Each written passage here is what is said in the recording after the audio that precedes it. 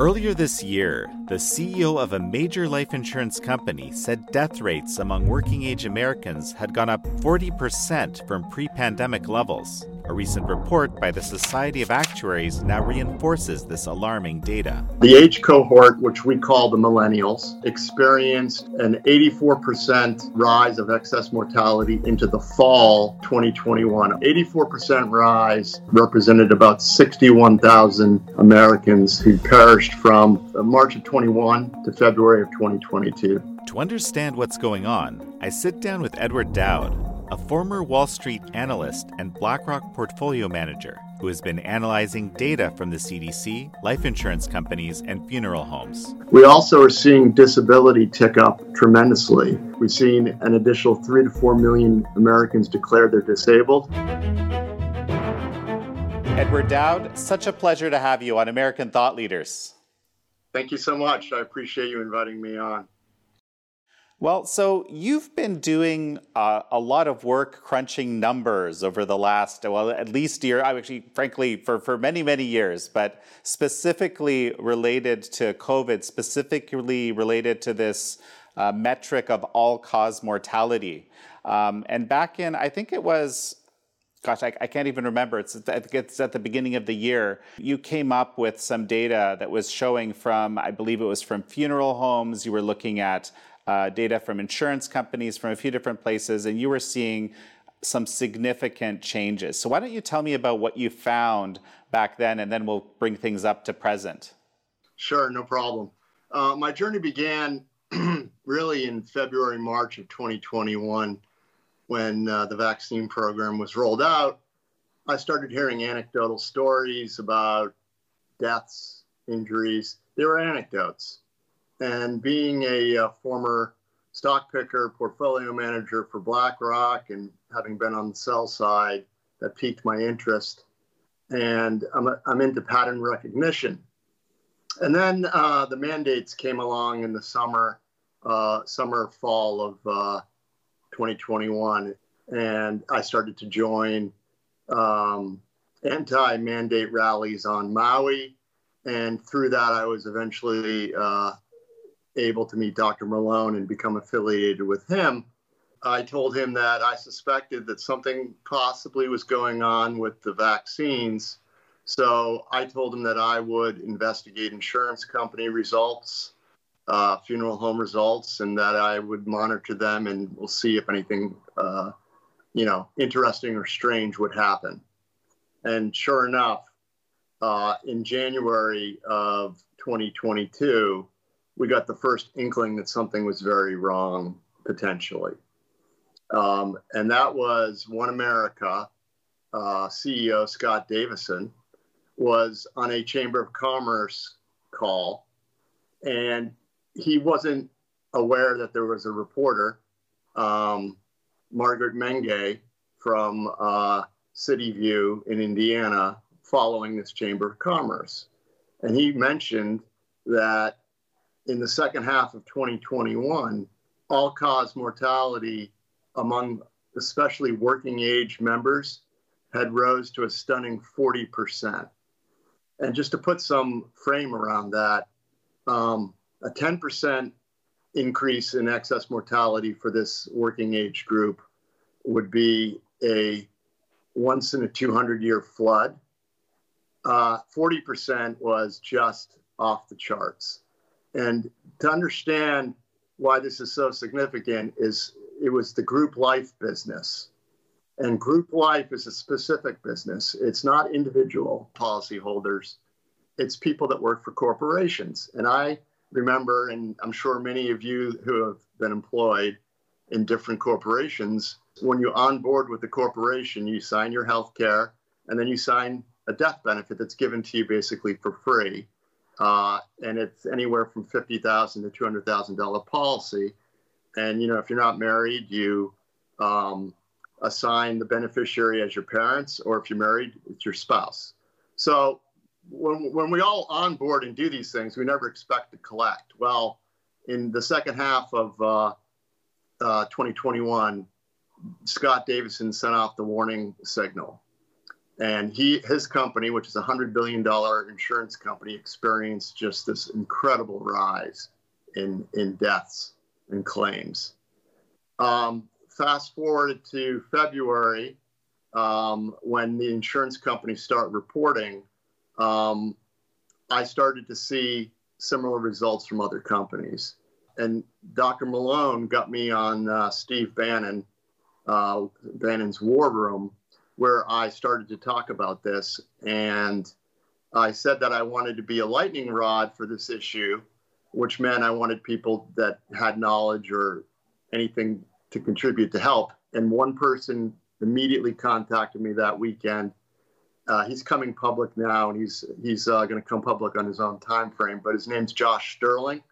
He's a former #1 ranked insurance analyst on Wall Street, worked for Bernstein, which is a very well-known research equity shop.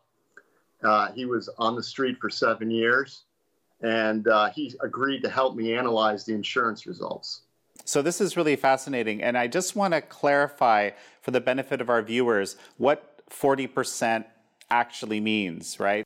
So 40% is like a war. It's not something that happens in the normal course of business. And in 2020, when COVID was raging through the country, we saw that mostly older Americans died, mostly old. In 2021, the COVID was still going on. The vaccine rollout had occurred, but we saw a mix shift from old to young, working age people that in 2020 weren't affected by COVID to the same degree they were in the second half of 2021.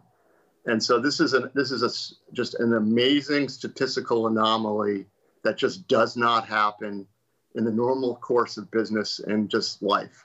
Just in practical terms, there's this sort of baseline rate of death, right? And this is like, a 40% increase from that. That's why you're calling it a war. To fast forward a little bit, Josh started to look at CDC data. And the CDC data, as presented on their website, was lumped all ages. And so what he was able to do was take the data, download it, and they did provide ages of the deaths. So he was able to create age cohorts. And because he has actuarial training, he created a baseline from 2015 through 2019. That's how you calculate excess deaths. So you have to have a baseline from which to compare it against. And what he found, and what I found with analyzing the data with them, was something very alarming. The age cohort from 25 to 44, which we call the millennials, experienced an 84% rise of excess mortality into the fall of 2021, August, September, October. And the rate of change was just dramatic. So they were running around 40, 50% in the summer, and then this parabolic spike move up into the fall. And it then tailed off and settled back down. But, 84% rise in excess mortality for that age cohort represented about 61,000 Americans who perished from March of 21 to February of 2022. And 61,000 deaths is the same as the Vietnam War casualties we experienced over 10 years, where 58,000 Americans died. So something happened. I mean, my opinion is that it's the vaccines. That can be debated. We can talk. I'd love to debate anybody. The problem is there doesn't seem to be any interest in debating that issue, nor am I allowed to talk about it on certain platforms. That's all we're asking for, is the ability to at least bring this tragedy to light and then discuss why it's occurring. So why don't you give me a little bit of your background, actually, because, this is something, obviously you're someone that's been fascinated by numbers. You've been digging into numbers. You've been using them, to predict trends on Wall Street and so forth. But give me a picture of your background and how it is that these particular data sets basically became your, fixation, I guess. Sure. Wall Street. I'm an analyst. I started my career at HSBC. I was an institutional fixed income bond salesman, and I learned all about the capital markets, bonds, currencies, and how capital moves around the globe. Went back to business school, Indiana University, wanted to get into equity portfolio management. Graduated from there, went to Donaldson Lufkin Jenrette, which is a well-known, or it was a well-known research equity shop, investment bank. I was an electric utility analyst, and I spent 2 years there doing, the usual 80-hour work weeks as a junior analyst. Parlayed that into a job up in Boston, where I became a technology analyst on what's called the buy side, managing money for other people, and did a really good job calling the dot-com top, and parlayed that into a BlackRock portfolio management job where I was there for 10 years picking stocks, analyzing companies, and we took our initial assets under management from 2 billion to 14 billion via good performance and acquiring share from others. And so when you got this sort of challenge, I guess, from Dr. Malone, was the idea expressly to try to see if the mandates themselves were having some sort of impact on all-cause mortality? No. I went in with an open mind. I had a suspicion because of the anecdotes. I'm into pattern recognition. So when you pick a stock, you don't have all the information available. So a lot of the great stock picking that occurs is people have a hunch, they see a trend, the trend isn't noticeably recognized by most everyone else, and you buy the stock and then you do more work. And as your thesis over time gets proved out, you either make a lot of money or you're wrong and you sell the stock for a loss. So let's say this was a stock. Let's say I wanted to buy this trend. I would buy the trend in January at the first signal from Scott Davison, and then I would do more work, which is what we did. And we didn't know what we would find, but what we found actually made us even more confident in our thesis. Just recently, the Society of Actuaries published, a data set that shows very similar results. So tell me about this. Sure, that's a great point. So we made these claims, and I get it. It's a former BlackRock portfolio manager and a former insurance analyst. We have credentials, we have bona fides, but we're two guys on the internet essentially making a claim. Okay, that's fine. I think the problem we had is that no one wanted to talk to us about it or would really allow us to get it out on other platforms. Fine, that's the state. That's the way the world is today. But then 2 weeks ago, one of my insurance insiders, who's a very senior actuary at a large insurance company who happens to think that we're correct, pointed us to the Society of Actuaries Research Institute report that was published 2 weeks ago. And they did what's called a group life survey, where they rolled up about 80% of the revenues of the industry and looked at some all-cause mortality data. She pointed me to table 5.7, which is on page 23 of this report. And this chart is pretty amazing. It almost exactly foots to our number from the CDC data. Now remember, the CDC data is just deaths. This data is claims, okay? So the claims that they saw, and they broke it down into two age groups, 25 to 34 and 35 to 44. So in the 25 to 34, they saw 78% excess mortality in the third quarter of 2021. They also saw in the 35 to 44 age group, 100% excess mortality. We combined that group and our number was 84%. So directionally, we're right. The number we have is pretty much between the two of those numbers. And remember, what's great about this, these are two different data sets. This is we did the CDC data. This is group life claims. So now in their report, they're not coming to the same conclusions we are. and that's understandable. I get it. They're not, actuaries are not the bravest of people. And I've talked to actuaries, and what they need more data to definitively point to what I think it is. But the ones who have discernment and, common sense are pretty much of the opinion that Josh and I are 100% right. But what we do need is we need more data from the government, which they're not providing. And if they did, the link would be there, I think, 100%. What do they say in that report? Is there any suggestion as to where this might be coming from? Because this is, I think, cataclysm is a good word to describe 100% excess mortality in a prime working age cohort, right? They said it's long COVID, it's increased suicides, increased drug overdoses, and missing medical screenings from the lockdowns.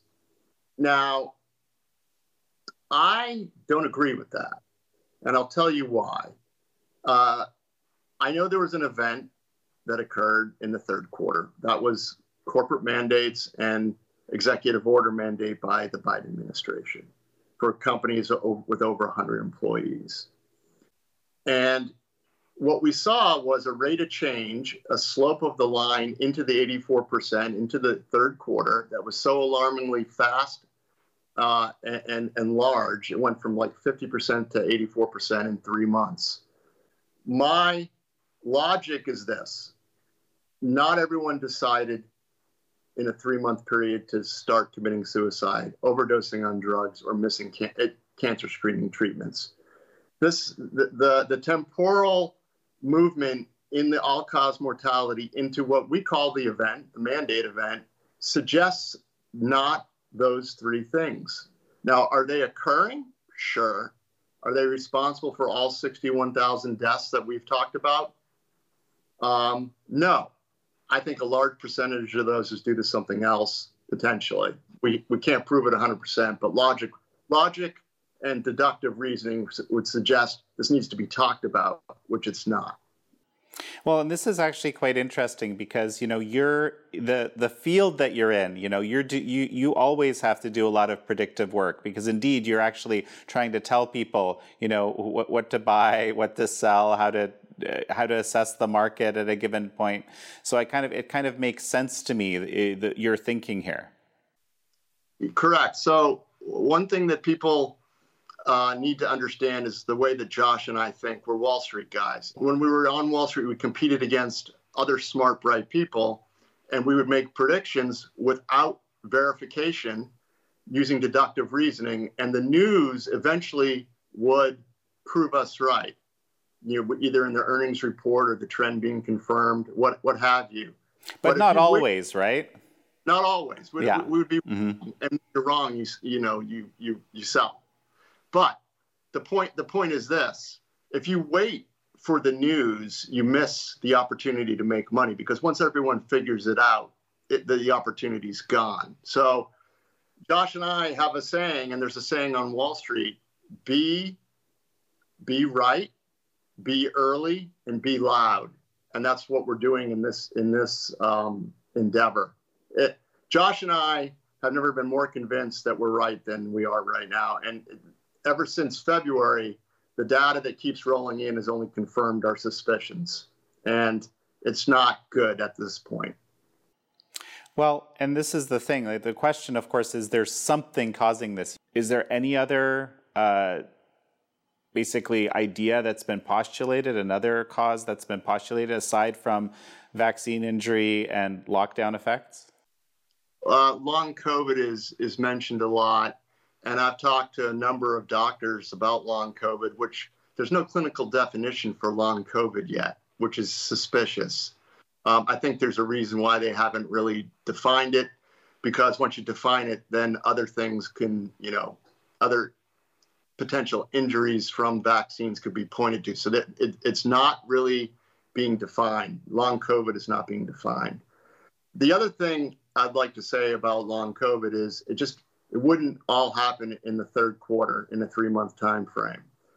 And then the other point I want to make that SOA basically took excuses that were previously made about the CDC data we discovered. And mind you, a lot of the data that we discovered did make its way around the insurance industry because we made sure of it. We sent, Josh sent 100 letters to the CEOs in April and 50 state regulators talking about the CDC data we found. We invited some of them onto calls. We only had about 25 participants. So the insurance industry was aware of this, and they were aware of the counter arguments. But I'd like to use their own, if you think about what a group life policy is, okay? Group life policy is someone who's employed. They tend to not be drug users. They tend not to be super unhealthy and suicidal. So I get that. I could understand some of the arguments when it was just the CDC data, but this group of people employed tend to have higher health profiles. And that's why these policies were so profitable for so many years. You're going to give someone a $200,000 death benefit knowing that there's a 99% chance they're not going to die while they're employed. Yeah, I mean, I have to comment here a little bit because some of these, like for example, missed cancer screenings and things of that nature, like we were, very early on, we were discussing this on the show with a number of experts, and we were expecting some significant results. Although the question is, how quickly would you see those results, right? Because this cancer tends to be something that's progressive, right? Another issue, of course, the suicide, people being locked down, alone, isolated. You can imagine professionals, their suicide rate going up substantially as well, as an example. So there is some case to be made here. Correct, but the profile of the people they give these policies to is generally healthier than the general population. I feel like they punted on trying to talk about what was causing this by using arguments that were, for the CDC data, general population. These guys are smart. They price these policies knowing that the people that they're giving these policies to are much healthier. Okay, understood. I'm going to quote from something you posted recently on Getter. You said, just a reminder that Pfizer failed the all-cause mortality endpoint in their absurdly short 28-day trial. Well, let's focus on just what this endpoint is and explain to me what you're trying to say there.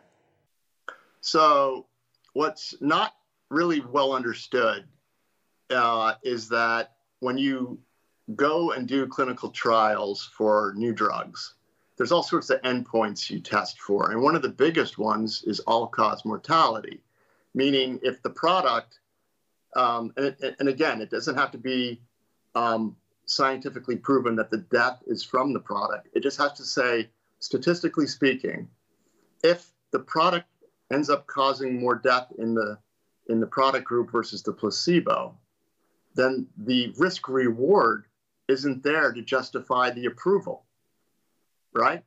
So I was not aware that they had failed this endpoint until October of 2021, when a friend of mine in the biotech industry told me about a FOIA request that dropped.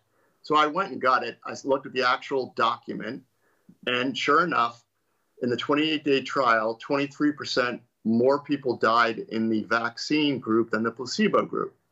And I asked him, I said, his name's Eric. I said, Eric, what would happen normally from your experience on Wall Street if this endpoint was missed by, say, a single product company? He said a product would not be approved and the stock would open up down 80% the next day. This is typically what happened from FDA approvals. So not only did they ignore that, they hid it from us and focused on the endpoint, which was effectiveness, which has turned out to be a lie. Sorry, what do you mean by that? The endpoint of effectiveness being a lie? So the endpoint they tested for, and that was in the reports when they made all the fanfare, that was that it was 95% effective in protecting you against getting COVID. But that's turned out to be absolutely false. People get COVID all the time who are vaccinated. So that 95% has turned out to be just a complete bald-faced lie. And that's empirically proven all over the place right now. Yeah, I mean, they turn the endpoint into reduced illness, right? So the endpoint originally was you're not going to get COVID nor transmit it. Then it turned into, well, you're not going to get hospitalized. That's, by the way, there's no study or data on that. That just, in my opinion, humble opinion, is a talking point, a marketing point. It's meaningless to me. So you also have recently been looking at, or beginning to look at, some of this UK excess data, especially for young age groups. So tell me a little bit about this. You put up a chart that, frankly, is pretty stunning. Yeah. So I've formed a new partnership with some PhD physicists in Portugal. We're starting a hedge fund, but they're also, like me, concerned about what's going on, and they use their skill set to analyze the UK data. And this was their idea. They're seeing currently excess mortality in the UK running at 10 to 20% as of today, and it had been. And what they discovered was that the age groups 1 through 14, prior to vaccine uptake, because you got to remember this age group took up the vaccines later than everybody else because the approvals came later. But what they found was that in 2020 and a large portion of 2021 before the vaccine rollouts, their excess mortality was actually going down. And why was, well, it was going down prior to this anyways, but it accelerated a little bit because the lockdowns actually, stopped activity of children moving around in that age group moving around. And you have to remember that the biggest single cause of death for this age group is accidental. And sure enough, they've shown that when the vaccines begin to roll out, the slope of the excess mortality line starts to rise for this age group. It's stunning. This is a group of individuals that doesn't typically overdose on drugs, commit suicide, or miss cancer screening treatments. So that's why I applaud them for thinking about this and looking at this data, because it in my mind, it's a smoking gun. Well, it is a very, very stark change, and it makes perfect sense that this all-cause mortality would go down under a lockdown type regime, especially as you said that accidents are the primary cause of death. And then suddenly you get this mystery factor coming in. Correct. And it started happening in late 21 and it's continuing in 2022. And just for the record, you're not shorting Pfizer stock or anything like that, are you? No, I made an announcement when I started this that I would not be involved in making money off of this, primarily because I knew that potentially I would be creating news, and I didn't want anybody coming after me for anything. And for me, making money off this tragedy is, it's not my idea of ethical behavior, so I'm not doing it. I'm not shorting any of these drug makers. And the other thing that I learned from speaking with Robert Malone actually was that it's actually you and a few others who are based in Hawaii that came up with something that has come to be known as the Malone Doctrine, which I thought was a very thoughtful document, frankly. Yes, thank you. When Dr. Malone was here, he gave a speech about, what was wrong at the FDA and these other institutions. And the idea came to us that we're not going to be able to change those institutions from the inside. We have to declare another hill on which to fight. And the hill we decided to plant our flagpole was the hill of integrity. And so the idea around this doctrine was to declare independence from institutions that lack integrity. And if you wanted us to adhere to your edicts and decisions you make for us, you have to do the following things. And if you look at the 10 points of the Malone Doctrine, one of them is, provide all the data that you're using to make your decision. Share all conflicts of interest. Do not engage in censorship of ideas. So this is just normal Americans trying to reframe the debate and say, we are independent from your decisions if you don't do the following. Now, granted, it's just a piece of paper, but pieces of paper, once implemented and spread across the world, can have power. So right now, it's got no teeth. But over time, we're hopeful that as this comes to light and institutions are raised and rebuilt, that the Malone Doctrine will be incorporated into many, many different institutions. It just struck me as like kind of the basic common sense of what you might expect from any body that's ostensibly working for the public good, right? Especially government body. Correct. And something's happened, obviously. This corruption at the FDA, in my humble opinion, has been there forever, okay?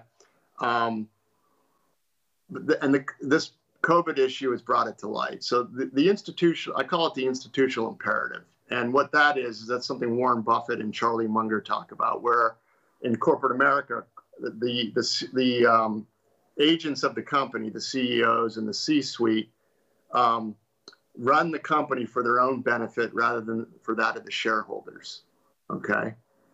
And that's how a lot of fraud, greed, and corruption happens in corporate America.